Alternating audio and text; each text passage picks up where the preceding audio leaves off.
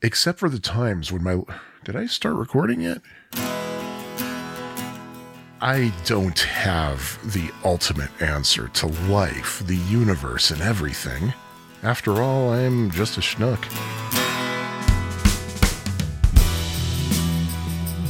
Well, here we are. So glad you could join me for this long-delayed Chapter 42 of Autobiography of a Schnook, and I am the schnook in the title.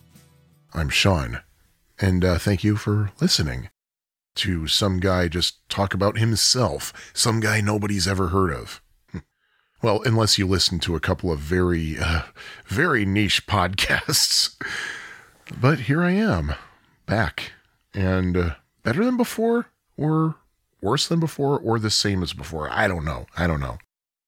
Well, this episode was delayed for quite a few reasons. For one, I was trying to gather my thoughts on what to talk about. And rather than try to rush it, I decided to take my time. Hey, nobody's paying me to do this, so why give myself a deadline? Why not just take my time and record and publish when I'm ready? Right? Right. I know all the self-proclaimed podcast experts say come up with a schedule and stick with it. Easier said than done when it's not your full-time job. Also, a rather unfortunate thing happened to me. I caught a cold that decided to hang around for 3 weeks. And it's only now, 3.5 weeks in, that I can actually talk for an extended time without having to take a cough break or having to sneeze. You might hear a little bit of stuffiness in my voice during this and 2 of the 3 segments. Yeah, doing 3 segments this episode. So if you do, it's because of that leftover cold. It's clinging to life desperately. In fact, I think it might even be post-nasal drip at this point. I'm pretty sure I did not have COVID. I took a couple of COVID tests and passed them with flying colors. It just felt like a really nasty cold, and let me tell you something. Oh my goodness. This is the first time I've been sick since the pandemic happened. The last time I was sick was sometime during 2019 or even earlier. And when you've gone that long without being sick and you get the first even minor illness, oh my goodness, it wipes you out. It wipes you out. It's nasty. I was freaking miserable for an entire week. And then less miserable the second week, less miserable the third week, and when I started to enter the 4th week, which is when I'm recording this little part of the episode, I feel no misery at all. None at all. I still feel a little bit of residual effects, if you will, but that's about it. Who did not get sick? My wife, Lisa, who lives with me in an apartment and shares a bed with me every night. She didn't get sick at all. I asked her, how did you manage to not catch whatever I had? She said, I work in a germ factory. When you've been working in a public high school as long as I've been, you build up immunity to just about everything. Oh boy. So yeah, even with summers off and immunity to nasty diseases, I still don't want to be a teacher. No way. I just want to do a freaking podcast, and that's why I'm here, my friends. Lots happened to me in between now and the time I last spoke. You'll hear about some of it. And of course, in that time, because I'm the person that I am, I got a bunch of new records. What I want to do, what I'd love to do is see if there's a way that I can take advantage of the API for Discogs.com. If you don't know what an API is, don't worry about it. Don't even try to think about it. So that anytime I add a record to Discogs.com in my collection, it'll show up on the schnookpodcast.com website. That'd be amazing if I could do that. I think it could be done. So that way you could just say, hey, here's the latest record that I bought. I might have mentioned this on the podcast before, but I love listening to records. Love listening to music, period. But it's really special when it's on vinyl and you have a good playback system. And suddenly you can't remember most of everything else that happened since Chapter 41 came out. But one of the things I did over the summer, Lisa and I took a trip to California. We spent a few days in Los Angeles, and then we spent a few days in San Diego. And that, plus a couple of other things that I did over the summer, kind of prompted me to explore my thoughts on the state of California. So, this first segment I'm going to call A Schnook and the California Myth.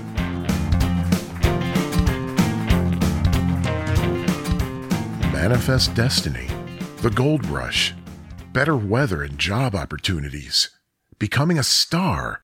Fleeing to the Golden State has been a dream, and often a reality, seemingly for as long as the United States has existed. It's no surprise either. Think about what California has to offer. Snowy mountains in the northeast and sunny beaches in the southwest. A big chunk of the tech industry in Silicon Valley. And really, California is a beautiful state. Except for the times my wife Lisa and I drove to the California border when we were in Las Vegas, just so we could say we drove to California. My first time ever in California was in September 2009, when we took a wedding anniversary trip to San Francisco. We went there just out of curiosity, really. There was no specific reason for us to go to that particular place, other than we'd never been there and just wanted to check it out. But when we got to San Francisco, and no, we did not wear flowers in our hair, so don't ask. It was like no other place we'd ever visited before. There was a classical beauty to the architecture and the scenery, with a touch of modernness downtown. In one part of the city, you have the hustle and bustle of the Embarcadero, and in other parts of town are the famous cable cars. San Francisco is a great city for getting around. If you don't want to walk or drive, there are plenty of mass transit options. Buses, streetcars, the BART train system, and of course the aforementioned cable cars. And the topography, wow. Lisa and I both lived our lives in relatively flat parts of the country. During that trip, we stayed downtown. While we were in our hotel room, I learned via Google Maps that the Cable Car Museum was just 8 blocks away. Please, we live in Chicago. We walk all the time. We can just walk to the Cable Car Museum, I decide. Except that what Google Maps won't tell you is that, yeah, it's only 8 short blocks, but those 8 blocks are up a painfully steep hill. Some of the hills in the city are so steep that the sidewalks become a staircase. Literally. And I'm pretty sure that at least part of the walk to the museum involves stairs. 13 years later, Lisa still hasn't forgiven me for that walk. On our actual wedding anniversary, we went to Fisherman's Wharf, which is probably the most annoying tourist trap ever, but still with some amazing sights to see. A fog-covered bay, sea lions, and if that's your thing, Alcatraz. You can hear about the time I toured there in Chapter 9 of this podcast, and in fact, you can hear all about San Francisco and my experiences there in said chapter. And, of course, the most beautiful sight in Fisherman's Wharf, an In-N-Out burger. We've been to San Francisco many times since that 2009 trip and have visited just about every part of the city. Haight-Ashbury still tries, often successfully, to capitalize off its Summer of Love reputation while offering modern amenities for the youngsters who want to experience that Summer of Love spirit but in newer ways. The Castro District offers some good, honest, independent store shopping in a neighborhood that's so clean you're afraid to walk through it for fear of scuffing it up. From the grittiness of the Tenderloin to the lush green grass of Mission Dolores Park and the cultural history of Chinatown, we've seen, if not all of the city, then a pretty sizable portion of it. And even though Lisa had been to Los Angeles as a kid, she never actually saw the Pacific Ocean. So that was a high priority for that trip in 2009. Check out the Pacific. Following the advice of a friend, we took the Geary bus all the way until it ended in outer Richmond, and we stepped out to the most amazing view I'd ever seen. And one reason I will never be an atheist. The gorgeous Land's End to the right of us and Ocean Beach directly ahead. Now, many say that Muir Woods is God's country. Now, don't get me wrong, during one of our San Francisco trips, we did take a side trip to Muir Woods, and it is quite lovely, but for me, the divinity is at Ocean Beach. Now, Ocean Beach, San Francisco is not a place you go to get a tan or go swimming. The water is much too cold and too dangerous for swimming. In fact, signs all over the place warn that people have lost their lives there. Because of the constant fog, it's almost always overcast. but there's something very profound about taking a walk up and down the enormous beach there and exploring the coves on the northern end of the beach. It did not take long for me to decide that San Francisco is probably the most beautiful city in this country, surpassing even my beloved Chicago. Well, except for the skyline. No other city's skyline beats Chicago's. But anyway, even in the bad parts of San Francisco, you're in for an amazing view. In 2016, we visited a more southern portion of California, specifically Los Angeles. I was looking forward to the trip despite thinking I would hate Los Angeles. A distant relative who lived there once told me, "You should visit Los Angeles, but trust me, you do not want to live there." I've heard from more than one person who, after hearing about my turbulent relationship with New York City, tell me, "You think New York's bad? Try LA sometime." And all the things I've read about Los Angeles from those who knew it well. Drug addicts all over the place. There's nowhere to walk. Everybody's a phony. Quite a contrast to the Los Angeles that, say, the Beach Boys wanted the world to know about. In fact, Brian Wilson's 2008 solo album, That Lucky Old Sun, is a concept album that glorifies the Los Angeles that has been romanticized since the film industry moved there from Chicago many decades ago. The streets are paved with stars, another Dodger blue sky. Every girl the next Marilyn, every guy Errol Flynn. Why, Brian Wilson even made the chop shops in East LA sound dreamy. Well, how about when Lisa and I visited LA in 2016? Actually, I found it to be exactly like that Southern California described in That Lucky Old Sun. Such a beautiful and exciting place to be. Beautiful sunsets at Venice Beach with a bike-friendly oceanfront in nearby Santa Monica. Paradise Cove in Malibu lives up to its name, and the clam chowder in their restaurant is the best soup ever made. For crying out loud, I even enjoyed Hollywood Boulevard. It wasn't nearly as seedy as I had always heard people say it was. I mean, don't get me wrong, it is a little seedy and it's extremely touristy. Basically, if you've ever been to Times Square, imagine that but with a lot of Valium. But it's so easy to get caught up in the celebrity of the stars embedded in the Walk of Fame. And the Hollywood Bowl. Oh, sweet Jesus, the Hollywood Bowl. What an amazing venue to take in a concert. My overall feeling of Los Angeles was Brian Wilson effing nailed it with That Lucky Old Sun. The following year, we decided to check out one more major California city that had a Spanish name in it, San Diego. Lisa had learned that there's a place there called Ocean Beach. She had grown up knowing a place in New Jersey called Ocean Beach, which is where her grandmother lived. And of course, she had been to the Ocean Beach in San Francisco and loved it. So why not go to another Ocean Beach? Long story short, we loved it, especially Lisa. It's basically like Haight-Ashbury, but without the Summer of Love vibe to it. And it's also only about a 10-minute drive from the airport. Over the years, we've been up and down all of coastal California.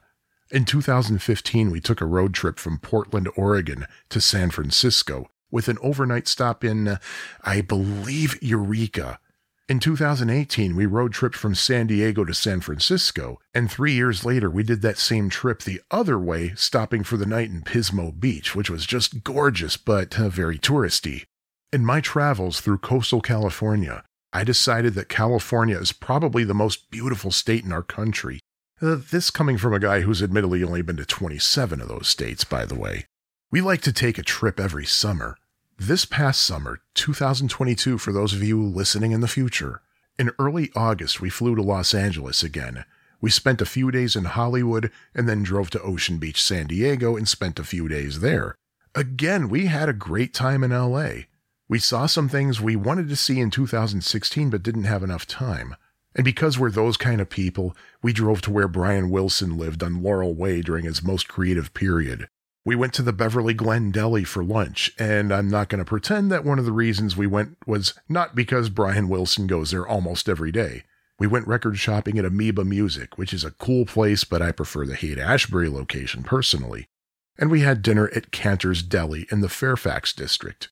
We visited the Los Angeles County Fire Museum in Bellflower to check out Engine 51, followed by a side trip to the fire station used for the establishing shots in the TV show Emergency, and then lunch in Burbank at Bob's Big Boy, where we met up with a longtime listener of Pie Factory podcast. Had to get that plug in there.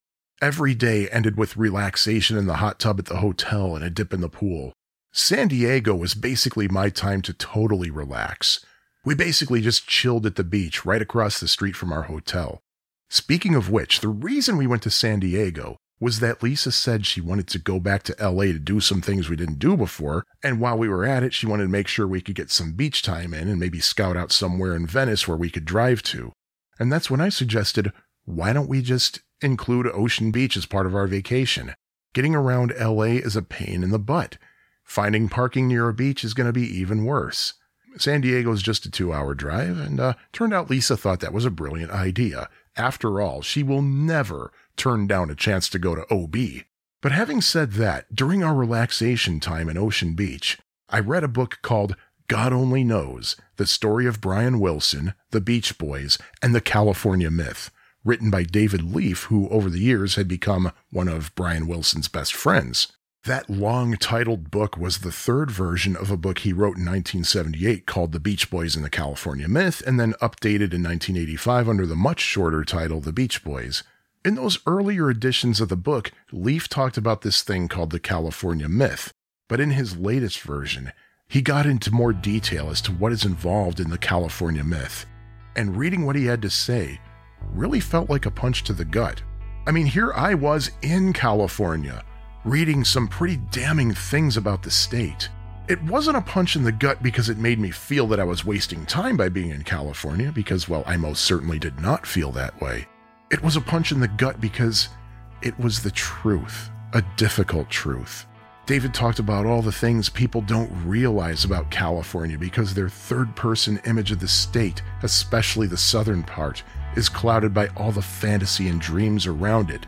David Leaf really nailed the painful realities, much as Brian Wilson nailed that romantic vision of Los Angeles. Yes, Hollywood is a dream, but the fact is, nightmares are dreams too, and so many dreams are shattered there. And California in general? Earthquakes, landslides, droughts, massive fires. Reading that portion of David Leaf's book really made me think about my experiences in California. Yes, it was really cool to drive up and down the coast, but what did I see? Lots of dry rivers. In San Francisco, I saw a pretty sad homelessness problem, especially in the financial district. And in the Haight, part of that summer of love charm is that there are people still hanging out in Golden Gate Park who probably first flocked there in June 1967 and just stayed there because they couldn't get back into regular society. Also in San Francisco, you'll see iron bars in the first floor windows of houses, implying that crime is a huge problem there. And that's not even a new issue either. Watch older movies set in San Francisco. The 1972 film What's Up, Doc comes to mind. And you'll see that even then, houses all over the city had bars in their windows. And it's even worse now. When we were in San Francisco last summer, everywhere we went, including outside of the city, we were warned not to leave anything in the car because if there's anything in eyesight, somebody will break into the car and take whatever isn't tied down. When we were in Hollywood this summer, there was a very brief downpour, so brief and so small that when we got back to the hotel, the valet was shocked to see that our car was wet. But when we got back to the room and turned on the news, the focus of almost the entire broadcast was that brief rain shower, because in the LA area, the smallest amount of rain could spell disaster where the ecosystem is just not used to precipitation. Go to a store in California and just about anything you buy will come with a Prop 65 warning, telling you that the product may have been made with or near substances that might be carcinogenic.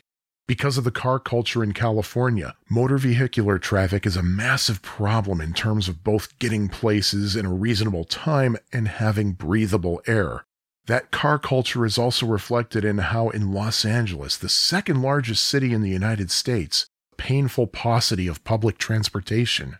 And most recently, just a day or two before I'm recording this, I heard a story about how California might be running out of water in the next several weeks. Ooh.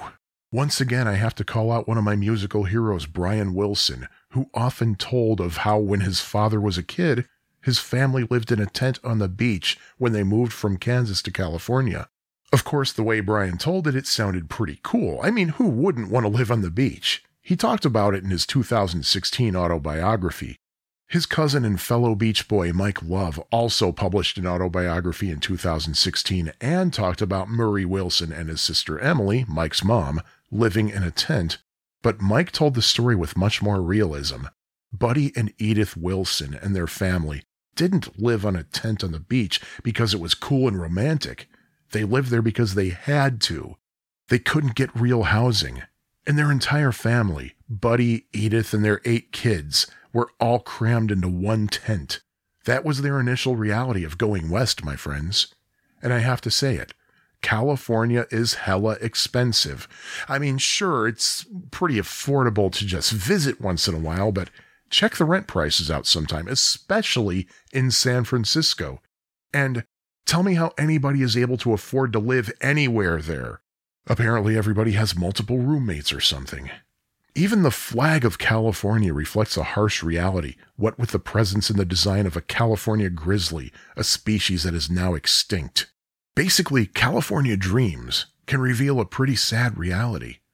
But another reality is that people do live there, and people do love it there. Many are lucky enough to be able to live under very fortunate circumstances, and many happen to find themselves in situations in which many of the harsh realities have no effect on them. But as for this schnook who loves to take trips to the Golden State, I'm able to not let the harsh truths get in the way of one of the truths that are not so harsh.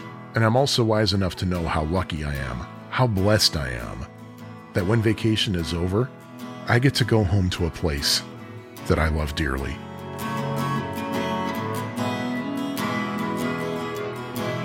Now, what I just said in this little segment of the episode was a little harsh, but the truth is, I'm really looking forward to going back to California. In fact, Lisa and I have a trip booked for January because her winter break happens to end late. And she said, why don't we go to San Diego for a few days in January and you can just work. And I said, I don't mind working in San Diego, not at all, especially because my work day, because of the time zone difference, will be over by 3 and I'll have all that day left. So I'm really excited about that. Don't have to dig into my paid time off for that. And speaking of paid time off, shortly after we got back from California, some strange things happened, and I guess I might as well talk about that right now in a segment I'm going to call, Should I Have Spent More Time at the Office?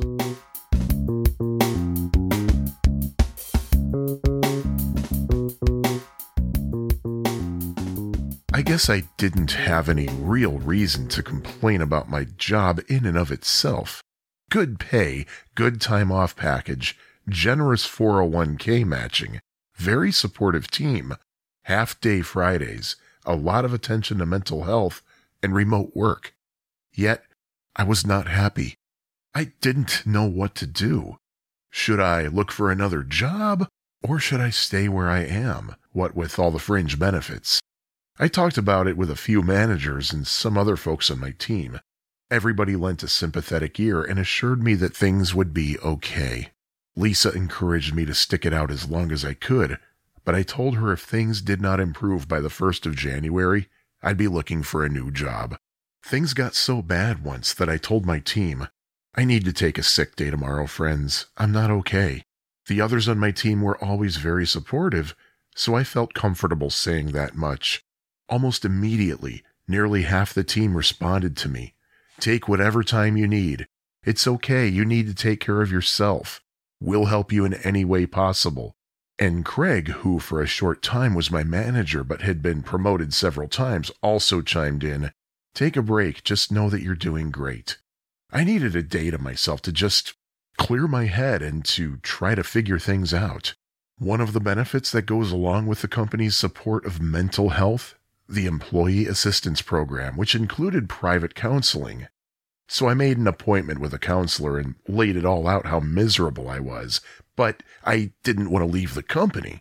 Word must have gotten out to other folks too, because Monica, our HR rep, asked to talk with me. Now, Monica isn't her real name, and Craig wasn't his real name, but you know how it is, protection and all that. But basically, Monica was checking in on me, making sure I was okay. I told her the same things I told the counselor about how miserable I was, yet I didn't want to leave the company. As a software engineer specializing in one particular programming language, I was asked, "Would you mind working with other languages?" I said, well, of course I wouldn't mind. But basically, Monica's overall message to me was, we don't want to lose you. For the past year, there had been so many changes, so many moves from one team to another, and a seeming revolving door of managers, two of whom I literally never even met. And each manager had different guidance for me, so much to the point that I literally did not know what to do. And sometimes I wasn't even really sure what my actual job was anymore. As a website developer, it was very jarring to be taken off the website and be moved to a team that didn't work on the website at all, but worked with back-end technologies that I'd never even heard of, and languages I'd never been exposed to. For a long time, it was that if there was the slightest change, we'd all be trained on the new stuff. This time, there was no training, but basically baptism by fire, with no time to Google what I needed to know or to take a LinkedIn learning class. I guess it blindsided me when, at the end of August, a meeting suddenly came up on my calendar for my annual review with Craig. Well, I found it strange that Craig called this meeting with me because he wasn't my manager. In fact, even when Craig was my manager, we hardly ever talked, and all he really knew about me was that I loved to write code. How did he know? Well, because I told him that. And it's true, by the way, I love to write code. Really, it was strange because Craig wasn't my manager. He was my manager's manager's manager at this point.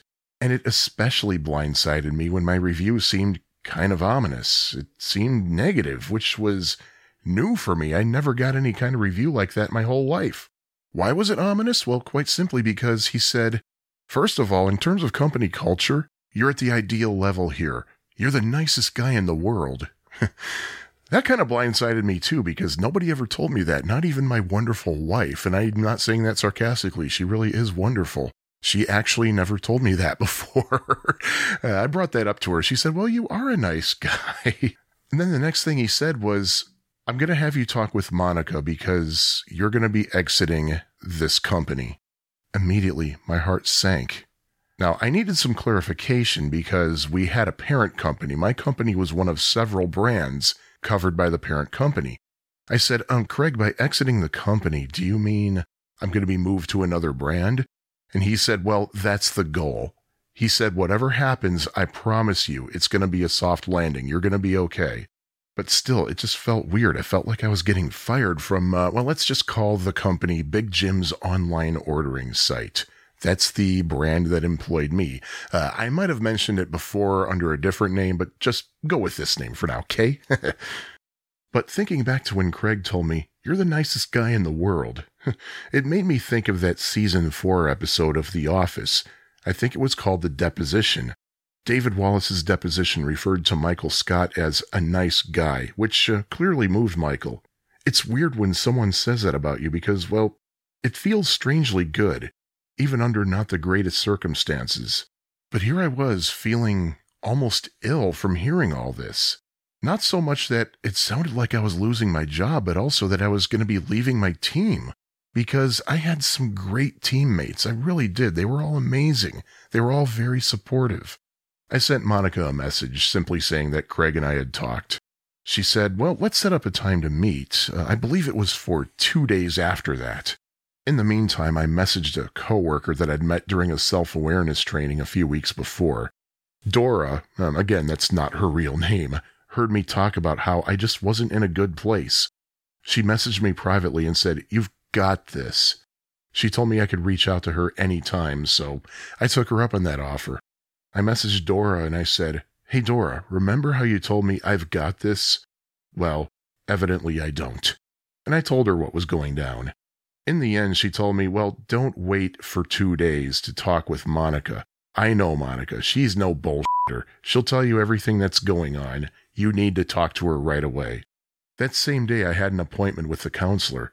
As with Dora, I told Anna, believe it or not, that is also not her real name. I told Anna what was happening, that I got this weirdly, seemingly bad annual review that came out of nowhere, with a few assertions that just didn't really make logical sense, that I had been feeling I was in a really bad place, that the constant stream of changing managers left me with no direction, that multiple times I reached out for help, that I wanted to stay with the company, but at the same time, I didn't know what the hell to do, and now it looks like I'm getting fired. Anna advised me to document each time I reached out for help, talked to a manager, talked to Monica, and what was discussed in each conversation. Thankfully, with each of these meetings, I did have a record on my calendar, so I could document the dates and times. I put together a summary of each so that I could be fully prepared when I talked to Monica and defend myself. And just as Dora did, Anna told me, don't wait for 2 days to talk to Monica. Talk to her now so that you know exactly what's going on. And if for no other reason, I wouldn't be awake all night not knowing what my fate was. And both Dora and Anna told me to let them know how things worked out. So I instant messaged Monica. I said, can we talk today? So she put some time on my calendar for later in the afternoon. I was ready with my defenses written down, that I reached out for help, including to Monica herself. But without reiterating things too much, the conversation took a turn that I totally didn't expect. She said, so as you probably know, Craig and I talked about the situation. And before I could even say a word in my defense, Monica explained how basically things were moving much faster than anybody had expected. Things have turned a corner, she explained, and the technologies that I had been using for years at the company were as good as gone, and there wasn't enough time to get people trained up on the new systems and the new languages, that it made more sense just to hire people who already knew them and could hit the ground running. And indeed, that was happening. I saw it happen with my own eyes personally.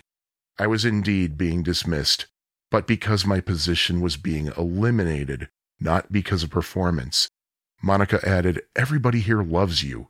In fact, she said that if a position in the parent company opened up that I'd be interested in, because of my good record with the company, I'd be given highest priority for an interview.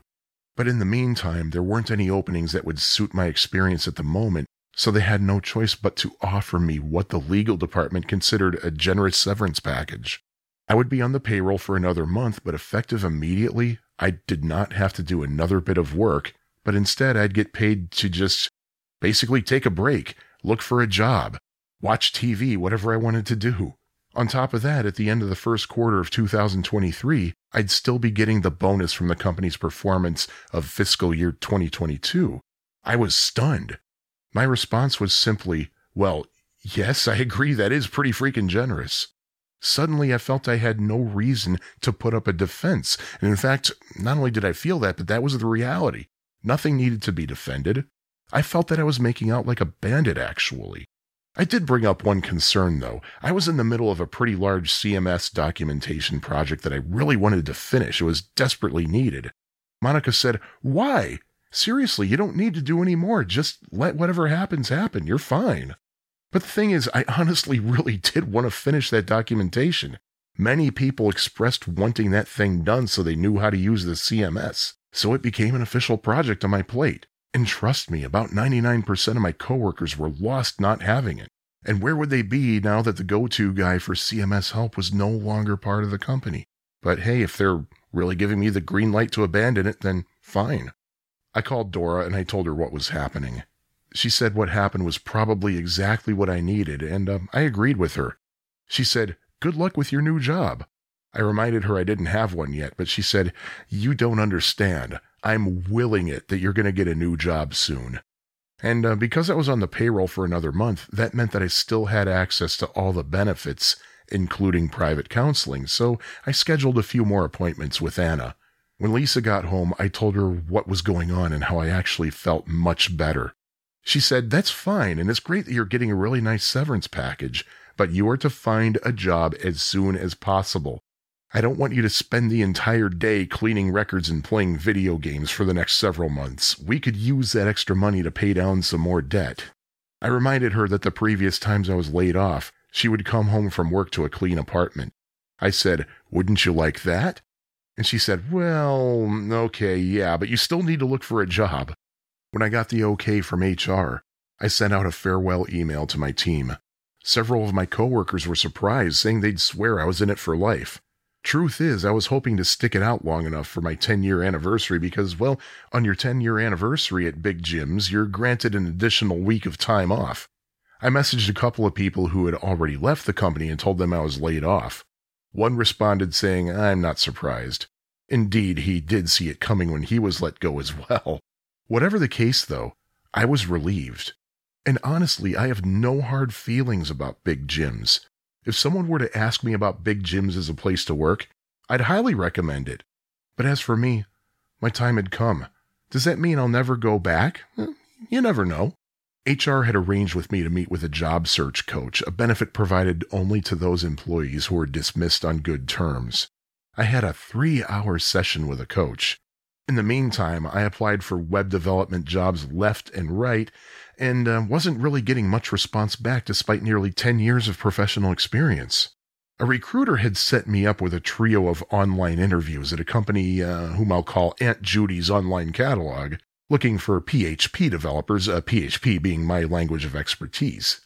The second interview with Aunt Judy's was a beast, though. Oh man, the software architect was quizzing me on features of PHP that, despite using the language for 20 years, I've never actually needed to use, either professionally or personally. It was almost as if the guy liked to use these features just for the sake of using them. He also asked me about some relatively obscure SQL functionality. Those of you who don't know what SQL is, it is a language to handle databases, basically. And even the most basic questions he asked, he didn't like my answers. For example, he asked me a question that I think I've been asked in every software development interview I've ever had. What is an abstract class, and how is it different from an interface? I answered, well, they're not the same at all. An interface is not a class, but a definition of what methods you absolutely must implement in any class that uses that interface. An abstract class is a class that you don't actually instantiate, but it exists for the sole purpose of spawning child classes. For example, you might have a class called Animal that has features that are common to all animals, how they breathe, senses, ways of moving, etc. But rather than instantiate that big animal class, you're going to want to instantiate more specific classes that have those properties that all animals have, but also have their own special properties unique to them. For example, you might want to have a dog class that implements everything the animal class is, such as breathing, senses, ways of moving, etc. But it also has features that are unique to dogs, such as tail wagging, fur length, and other such features. And you might also want a fish class that has its own unique features, such as gills, scales, fins, etc. By the way, dear listener, if you're not a programmer and you don't understand what all I said, trust me, it is correct. But the software architect didn't like that answer. He said, well, I asked you what the difference was between the two, but here's what you actually said. Oh, shut up, it's right. The last question he asked me was, let's say you have a jar of magic worms, and they reproduce every second, and every new worm that spawns also has that property. And let's say that it takes the jar 60 seconds to fill to max capacity. At what point is that jar 1/4 full? I gotta tell you, folks, that one completely threw me off because I was still thinking in PHP language, but he tossed me this logic puzzler and I couldn't answer it until he gave me a couple of hints, at which point I literally slapped myself in the head. Now, something that job search experts often tell you is that when you're in a job interview and the interviewer asks you if you have any questions, that you should ask something along the lines of, what concerns do you have about me? So I did, but I prefaced that question by saying, look, I'm not an idiot. I can clearly see that I was unable to answer a lot of your questions to your satisfaction. So what concerns do you have about me? He said, well, I don't want to say that you necessarily worked for a bad company because I just plain don't know, but I do want to say that it's a shame they didn't give you the opportunity to learn a lot. Ouch. Interestingly, when I went through the job search coaching session, when the coach covered the part of the interview when you ask questions, this question was not among the ones they said you should ask. But regardless, for various reasons, I felt that if I were offered this job, I don't think I'd want it anyway, for reasons I'm not going to get into right now. I'm not saying I wouldn't recommend it to anybody else, but for me personally, I don't think I would have been a good fit. And the word from the recruiter was that the company agreed with me. In the meantime, it occurred to me that I should reach out to the recruiting firm that nearly 10 years prior had set me up with Big Jim's online ordering site. So I called them, and they hooked me up with a recruiter who specializes in placing PHP developers. He told me about a client right here in Chicago that he had. Let's just call him Little Danny's online tracking software. And this client had just posted an opening for a remote PHP engineer. I forwarded my resume to the recruiter, and almost immediately he had me set up with an online interview. And wouldn't you know it, one of the questions the interviewer asked me, what's the difference between an abstract class and an interface? I answered, well, they're not the same at all. An interface is not a class, but a definition of what methods you absolutely must implement in any class that uses that interface. An abstract class is a class that you don't actually instantiate, but it exists for the sole purpose of spawning child classes. For example, you might have a class called Animal that has features that are common to all animals, how they breathe, senses, ways of moving, etc. But rather than instantiate that big animal class, you're going to want to instantiate more specific classes that have those properties that all animals have, but also have their own special properties unique to them. For example, you might want to have a dog class that implements everything the animal class is, such as breathing, senses, ways of moving, etc. But it also has features that are unique to dogs, such as tail wagging, fur length, and other such features. And you might also want a fish class that has its own unique features, such as gills, scales, fins, etc. Well, this interviewer's response was, exactly. Overall, it was a very pleasant interview, and I felt very comfortable. Later that day, my recruiter let me know they wanted me to move on to the next step, which was a programming exercise. I spent the entire weekend going over that relatively simple exercise, making sure that the code worked like a charm. I went a bit overboard with unit tests, and I tried every conceivable way I could to get the program to crash, within the limitations of the assumptions I had to provide, of course. I sent my code over to Little Danny's, and the recruiter again followed up with me and said they wanted to follow up with not 1, not 2, but 5 online interviews. Yikes! Well, I gotta do it. I checked back in with Anna to let her know how things were going, and I told her that I was nervous as all hell. She said, why? This is stuff that you know. And remember, as much as these interviews are to see if you're a good fit for the company, it's also for you to see if the company is a good fit for you. Anna was right, of course, and all I could do was just go through and do those 5 interviews. I'll tell you, friends, I was so uptight going into that day, knowing that several hours would be blocked off so a company could see if I could code well enough for their needs. The interviews all had their own focuses. One was essentially about how I deal with coworkers, disagreements, differences of opinion, things like that. Another was what they called a whiteboarding exercise, meaning that they give you a certain problem and you had to write code to solve it. For example, when I interviewed for Big Jim's online ordering site, my whiteboarding exercise was to write code that could check a tic-tac-toe board for a victory. Another interview that I had with this new company was specifically to see if I fit the company culture. 4 interviews in, and I felt I was actually doing pretty well. Even if I weren't doing so hot, at least every single person I talked to was just plain cool as hell. I guess as cool as hell could get. From what I'm told, it's pretty warm down there. But seriously, everybody made me feel very comfortable. And in fact, during the company culture interview, which involved talking to 4 other people, I mentioned how great everybody was treating me. And one of the people in the call said, well, we know that our interview process is pretty grueling, so we try to make it as tolerable as possible. The last interview was to review the code that I submitted for the programming exercise. Basically, it boiled down to this. If you had more time to do this exercise, what improvements would you make? I also had to demo the code in action. I actually put the code on an actual website so it could actually be run in an actual web browser, and I'm saying this just so I can actually see how many times I can use the word actual or some of its other actual forms in one actual sentence. So I pulled it up in a web browser and it did not run. My interviewers laughed and said, that always happens whenever you want to show somebody your software, it just doesn't work. I did manage to finagle it in another computer, though, but still, I thought for sure that this particular interview blew it for me. And what a shame, too. I'd really love to work with these folks. But when it was all over, I exhaled, emailed my recruiter to tell him everything was done, and I sent a thank you email to the first interviewer because I had his email address. I didn't have any contact information for anybody else. Later that evening, around 10 o'clock, Lisa and I took the dog for her nightly walk, and for God knows what reason, when we got back in, I decided to check my email, and there was a message from my recruiter who said, "Great news, Little Danny's online tracking software wants to make you an offer." Way! He called me the next morning, a Friday, and said they still wanted to interview one more candidate. That is, unless I accept the offer. I told him, I accept. Furthermore, I said, by the way, Monday is my birthday, which was true. That Monday was my birthday, so this was a nice early birthday present.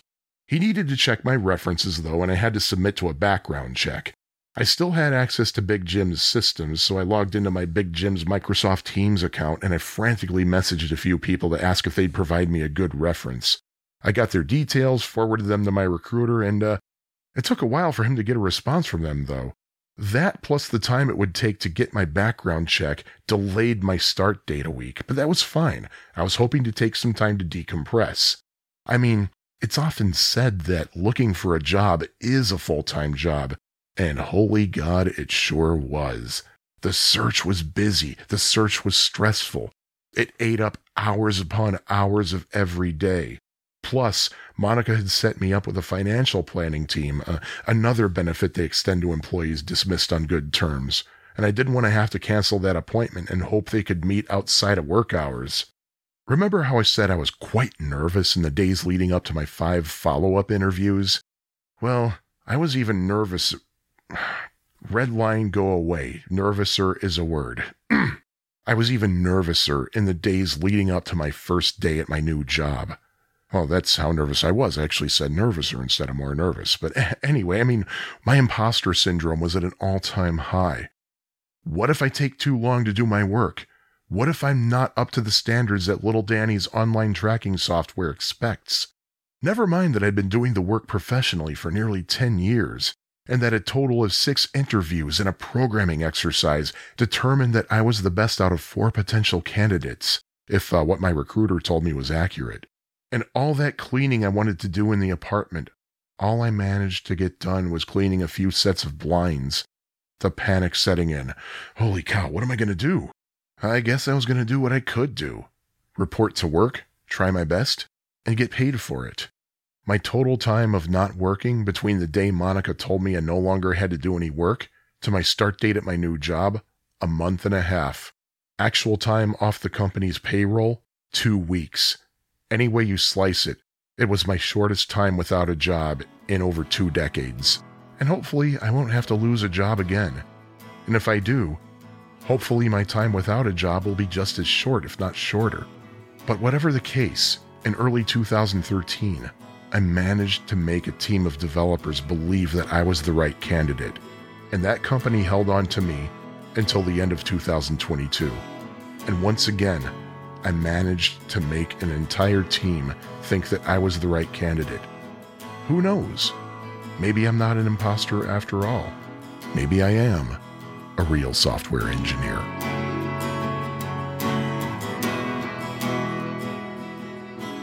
Hey, remember how I said that I had a cold? Well, that cold started the Saturday before my start date at my new job, and it really came to a peak the Tuesday of my new job.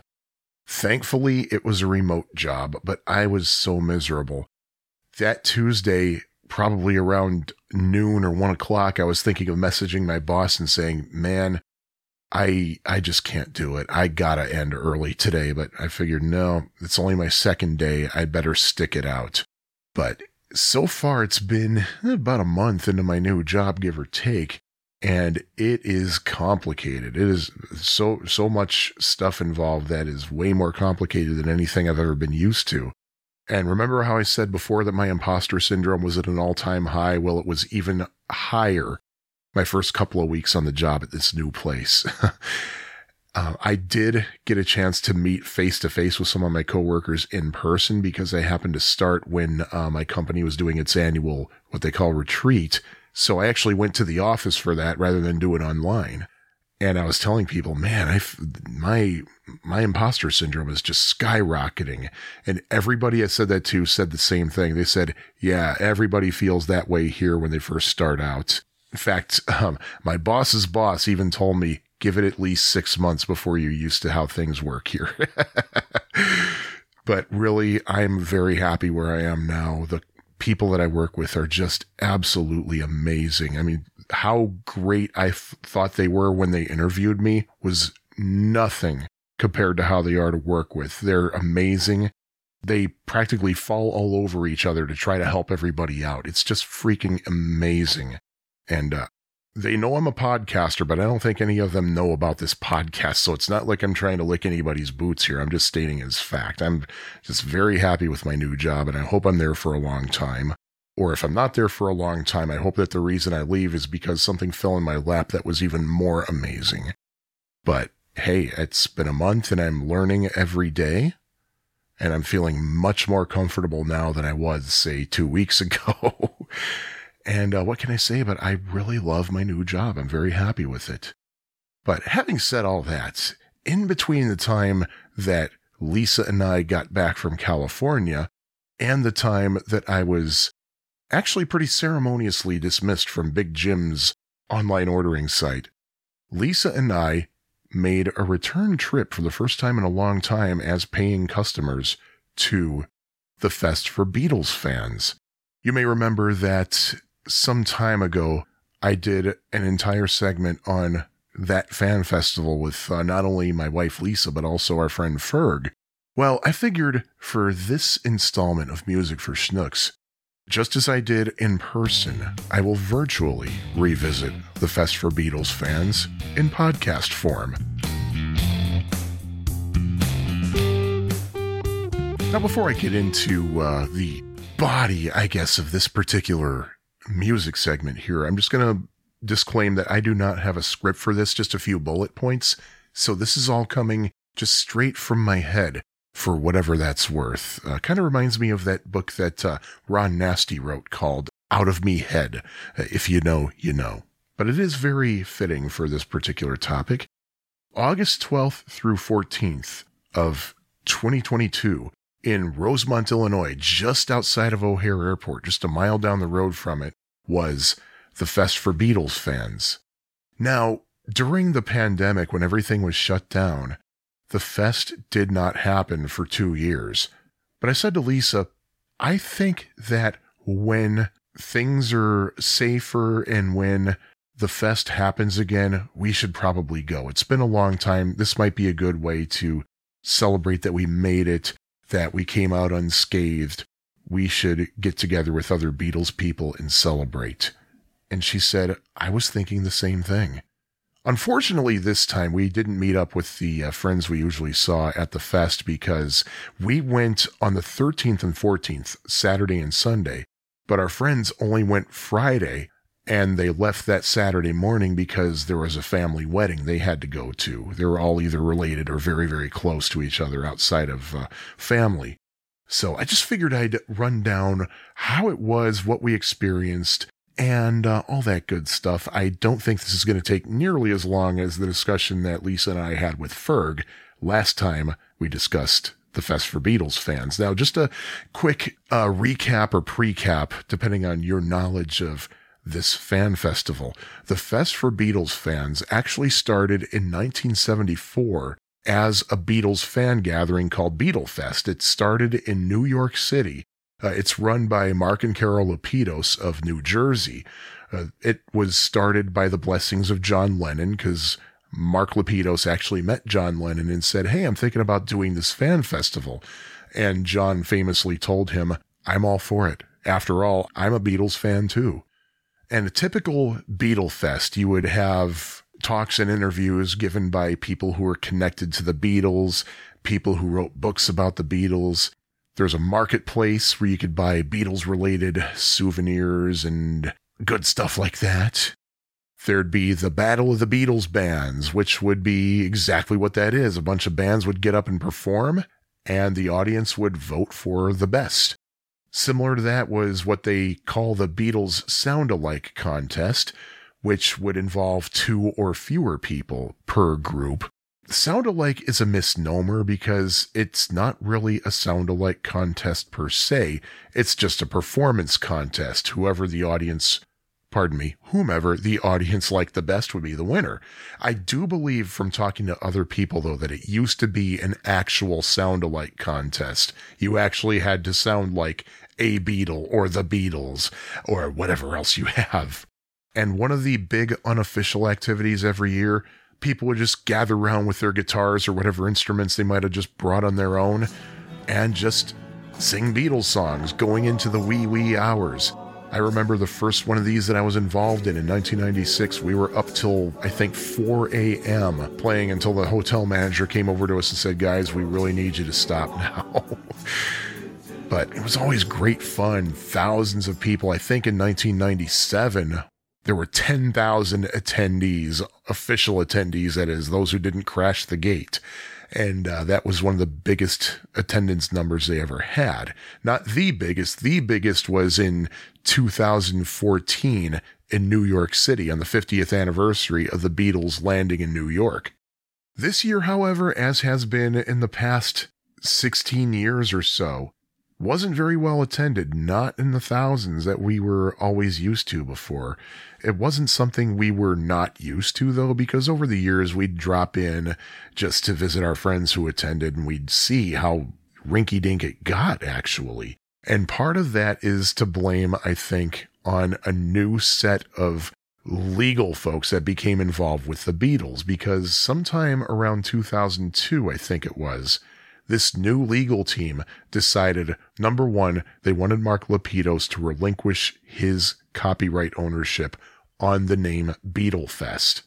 Number two, this new legal team did not want Mark to be calling it Beatlefest anymore because they felt that calling it Beatlefest would imply that this was officially sanctioned by the Beatles, which it was not. This is what I heard secondhand. I did not hear this from Mark himself. Don't quote me on this. I might be incorrect, but this is what I heard. So from that point on, Mark called it the Fest for Beatles fans. From what I'm told, Mark could have fought both successfully and retained his ownership on the Beatlefest trademark, and he could have still called it Beatlefest. But he did not want to bite the hand that fed him. Beatlefest / the Fest for Beatles fans is the largest licensed distributor of Beatles product. So Mark figured, yeah, I better just not fight them, let them have what they want. I don't want this to bite me in the end. Also, a big feature of Beatlefest was all of the Beatles films would be shown in the main ballroom, A Hard Day's Night, Help, the TV special Magical Mystery Tour, Yellow Submarine, and Let It Be. Come 2002, when it became the Fest for Beatles fans, suddenly only A Hard Day's Night was shown in the ballroom, and the other 4 films were nowhere to be found. From what I was told, it was again thanks to the new group of legal people at Apple, the Beatles company, no longer allowing Mark to show those films. Why was he allowed to show A Hard Day's Night? Well, because the Beatles were not in control of that movie. They were in control of Help through Let It Be, though. And I think, from what I understand, is that Mark and company were told either you're not allowed to show those films or you have to charge a separate admission for them and we get a little piece of the money. Again, that's secondhand knowledge. This year, however, 2022, none of those films were shown anywhere, not even in the video room they always had. I don't know what happened there. I don't know if Apple obtained control of A Hard Day's Night or what, but yeah, not even A Hard Day's Night. So that wasn't even a thing anymore. The marketplace, which used to be really, really huge, was tiny. It was basically just the Fest having their own table and just a few other vendors. In fact, there were several records that were on my shopping list that I wanted to get. I figured, I'll have no problem getting those at the Fest in the marketplace. Peter Asher was going to be a guest. I checked our collection. We didn't have any Peter and Gordon things. I felt I should get something for him to autograph. I thought we had a copy of World Without Love or something, but we didn't. I figured, no problem. My experience was that several vendors, whenever there was a special guest at the Fest, they would have records by that person in case somebody wanted to get them autographed. Nope. In fact, there were only, I think, 2 or 3 vendors with used vinyl, or any vinyl really, and none of them had any Peter and Gordon stuff.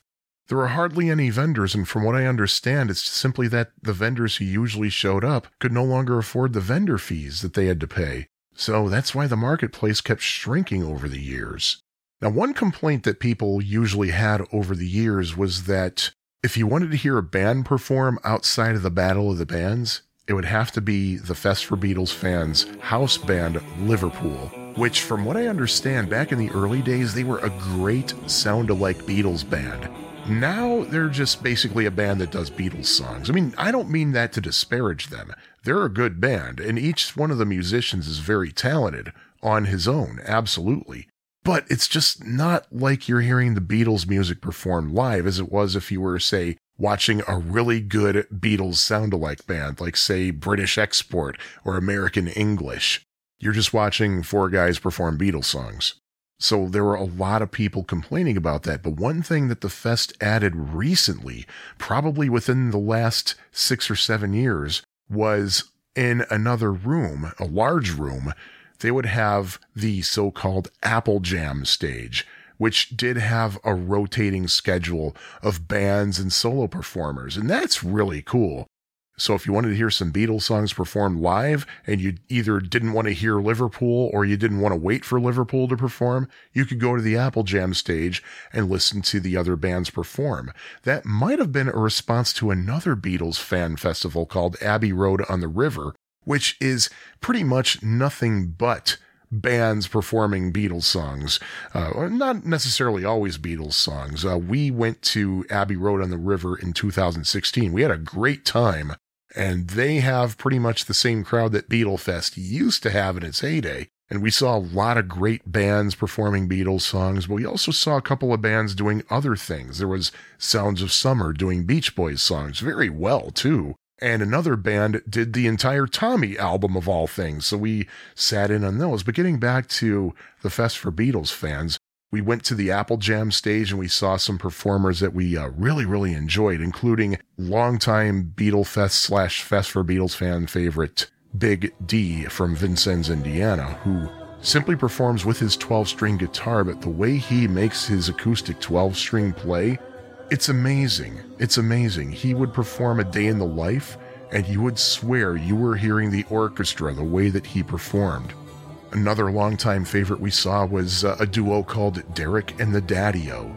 Turned out that they had not been going to the Fest for the same years we had not been going to the Fest. It just so happened that they picked the same year that Lisa and I picked to return. I don't remember if we talked about them the last time we talked about the Fest, but Derek and the Daddy-O, it's a father and son duo from Michigan. And last time we saw them, Derek was in college. Well, now Derek is a father himself. He's married. He has a couple of kids. So Daddy-O is now a granddaddy. I think Daddy-O's name is Mike. And I think he's since retired to Florida. But they would always do these really cool arrangements as a duet. I wish I could describe how they would do their songs, but they just came up with these mind-blowing arrangements with some really nice two-part harmony, and they did not disappoint this year as well. As usual, Terry Hemmert from WXRT, longtime Chicago radio host, was the MC, and it was wonderful to see her. One of the special guests was Peter Asher of Peter and Gordon, as I mentioned before. And we had seen Peter and Gordon perform at the Fest in 2006. Now, not that Lisa and I were ever really Peter and Gordon fans, but we watched them perform, and they were just absolutely fantastic. Unfortunately, Gordon is no longer with us. He passed probably about 10 years ago, I think. I could stop and look it up, but who has time these days? But we had tickets to see Peter Asher's solo show at the Old Town School of Folk Music last year, but out of nowhere was a Brian Wilson concert scheduled for that same day, so we sold our tickets to the Peter Asher show and went to see Brian instead, and we figured we should check out Peter Asher at the Fest because maybe it's the same show that we missed when Brian Wilson was in town. So we sat in, and it was basically Peter Asher talking about his career in music. And it's clear from listening to him talk that he is very humbled to have been part of, in some way, the Beatles, because he lived with Paul McCartney, or more accurately, Paul McCartney lived with him when Paul was dating his sister Jane. He obviously felt very fortunate to be part of it all and also to be part of Apple Records. If you've never heard of Peter Asher before, or if you don't know of Peter and Gordon, One thing that you have Peter Asher to thank for, if you are a fan, is James Taylor. Peter Asher signed James Taylor to Apple Records when Apple Records was founded back in 1968, and he became James Taylor's manager, and James Taylor himself acknowledges Peter Asher a lot. But he put on a really good presentation, a slideshow. There's a video that he showed that was an absolute hoot. I don't remember what show it was. I think it was the Red Skelton show. That he said that any performer who's on the Red Skelton show would be required to take part in a big group sing-along. And he said that if he had known what Peter and Gordon were going to have to do for that show ahead of time, they would have told their manager, count us out, we're not doing this show. I think the clip is on YouTube. If it is, I will put a link to it in the online bibliography at schnookpodcast.com. Oh my goodness. Yeah, I do not blame them for not liking what they had to do. Speaking of Peter and Gordon and showing films and things, there were a couple of Gordon performances that Peter showed. Actually, there were Peter and Gordon performances, but just with Gordon's parts shown on the screen behind him, and he would sing along with it in harmony to kind of recreate a Peter and Gordon performance. I thought that was really cool. We saw his presentations on Saturday and Sunday because they were essentially part 1 and part 2, and each of the presentations ended with an audience sing-along of World Without Love. And he would show the lyrics on the screen, and you would have to follow the bouncing Peter Asher head, kind of like the old Sing Along with Mitch show. So I wait, and in a while, I will see my true love smile. She may come, I know not when she does, time comes, so maybe I do have video of that. I will try to post that as well and put that also on schnookpodcast.com. But it was a fun presentation both days in a row. And after the Saturday performance, we saw Peter at his autograph table, and we asked him, hey, was this the same show that we missed at the Old Town School of Folk Music? And he said, yeah, it pretty much is, except this one was updated. So you're seeing something newer than you would have seen last year. So we said, cool. Beatles author Bruce Spicer, who is one of our favorite guests, was there as well. He did a presentation on Magical Mystery Tour, the not very highly regarded... Oh, actually, no, it wasn't Magical Mystery Tour. I think it was about 1967 and 1968 in general. So he covered Magical Mystery Tour and Yellow Submarine. He gave a great presentation, and one thing that I never knew is that he told us as the reason that Magical Mystery Tour ended up being shown in the United States via closed circuit at some movie theaters, and apparently was only in Los Angeles, and it was in 1968. The reason it was shown in LA was to raise money for disc jockeys in Los Angeles who were on strike. I never knew that before. Other than that, it wasn't really seen in America for quite a long time. And also the reason that Magical Mystery Tour, when it was shown in England on Boxing Day 1967, why such a colorful film aired in black and white, it was explained that basically the only people in England at the time who had color TV in the first place were the Beatles and the Queen. So that was quite something. And we bought several of his books while we were there. There were a few books of his that we didn't have, including a book about Rubber Soul and Revolver that hadn't even been released yet. He had a few copies at the fest, so we snagged one of them, and I've been in the middle of reading it for a while now, really enjoying it. I did stop reading it for a while because we just got the Revolver box set, and I've been really digging into that book. I just finished that book, so now I can resume the Bruce Spicer book. Something new-ish that they have at the fest now is an ashram, which I gotta say, I was surprised that they did not have going back to the beginning of the fest in 1974, but it's only been in recent years that they had it. I think Mark and Carol's daughters were the ones who arranged it. One of the daughters is now going by the name Tilly for some reason. I don't understand that, but hey, whatever. But the daughters put this ashram together, and they have Beatles yoga. Lisa was going to go on Sunday morning, but I think she just wanted to sleep instead. Also, they had a session about transcendental meditation. Now, I am not a fan of the Maharishi Mahesh Yogi at all. Personally, I think he was a shyster, and right now I am thanking the Lord that by law, the dead cannot be libeled, so Maharishi's family cannot sue me for saying that. But I really think he was a shyster, but at the same time, people who practice transcendental meditation swear that it works. We figured, hey, it wouldn't hurt to just go in on this one session. It turned out to be a sales pitch for one of the local TM centers, I think up in Evanston, Illinois. I told Lisa if there's one little hint of Maharishi worship, we are getting up and walking out. But there wasn't a hint of Maharishi worship. He was mentioned, of course, as he should have been, because he founded the whole TM thing. But the lady was simply talking about the meditation, how much it costs. Pretty expensive, actually. She said it's based on your income level, but we don't do a check. We don't look at your tax information or anything. It's on the honor system, but still is pretty expensive. She talked about the benefits of TM versus non-mantra meditation and all this. And, it sounded interesting, but it didn't sound interesting enough for me to look further into it. And when we walked away from the ashram after the presentation, Lisa said, hey, let's go sit down and talk. And she said, yeah, no. She said, hey, it works for some people and that's great. We both agree we would never tell anybody not to do it. But she said, it sounds like the same kind of thing that I learned at the Shivananda Center for about $30.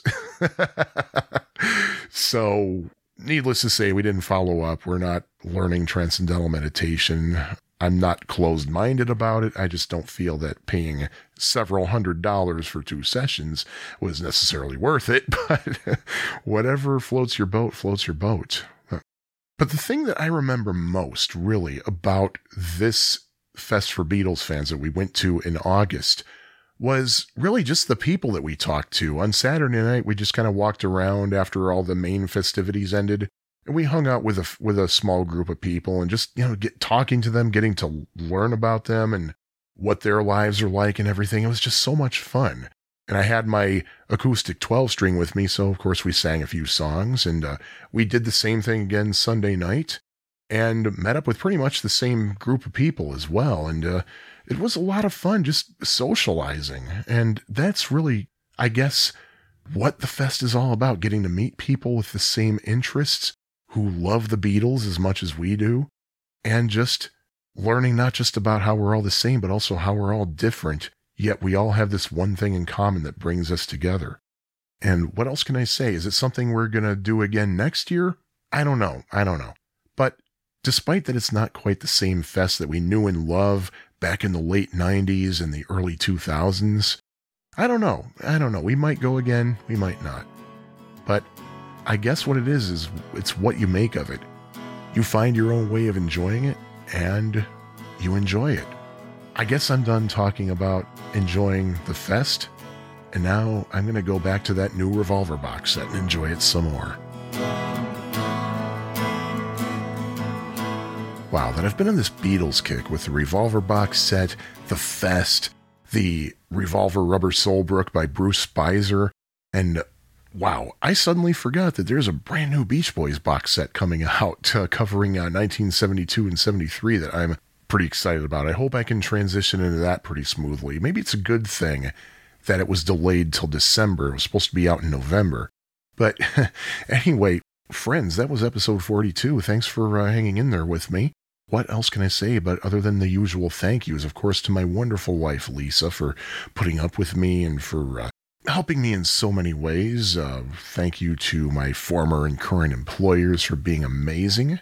And thank you to the Lapidus family for every year putting on a nice Beatles celebration in New Jersey and outside of Chicago. And just thank you, of course. Did I already thank you all? Anyway, thank you again, dear listener, for listening to this podcast. And I think I might have dropped in a few pieces of copyrighted material. And I just want to disclaim that if I did, it was simply for commentary, for demonstration purposes, and copyright infringement is not intended. Just a reminder that you can go to the show notes on schnookpodcast.com, or as I like to call it, the online bibliography. You can follow me on social media. There's a Autobiography of a Schnook Facebook page, and you can follow me on Instagram, Twitter, and if all goes according to plan, co-host using the tag Schnook Podcast. Am I going to be on Mastodon? I don't know. I'm still trying to figure that sucker out. But I'm still on Twitter, Instagram, Facebook, and of course co-host, assuming that my verification goes through on that. But in the meantime, as I like to tell my listeners every episode, the good goes around. And hopefully the next episode of this podcast will go around a little bit sooner than this one did. All the best, my friends. Except for the times my life... Sharth! I needed a day to myself to just... Well, it says leer my head, but I'm pretty sure it means clear my head here. Yeah, I made a typo in my notes here.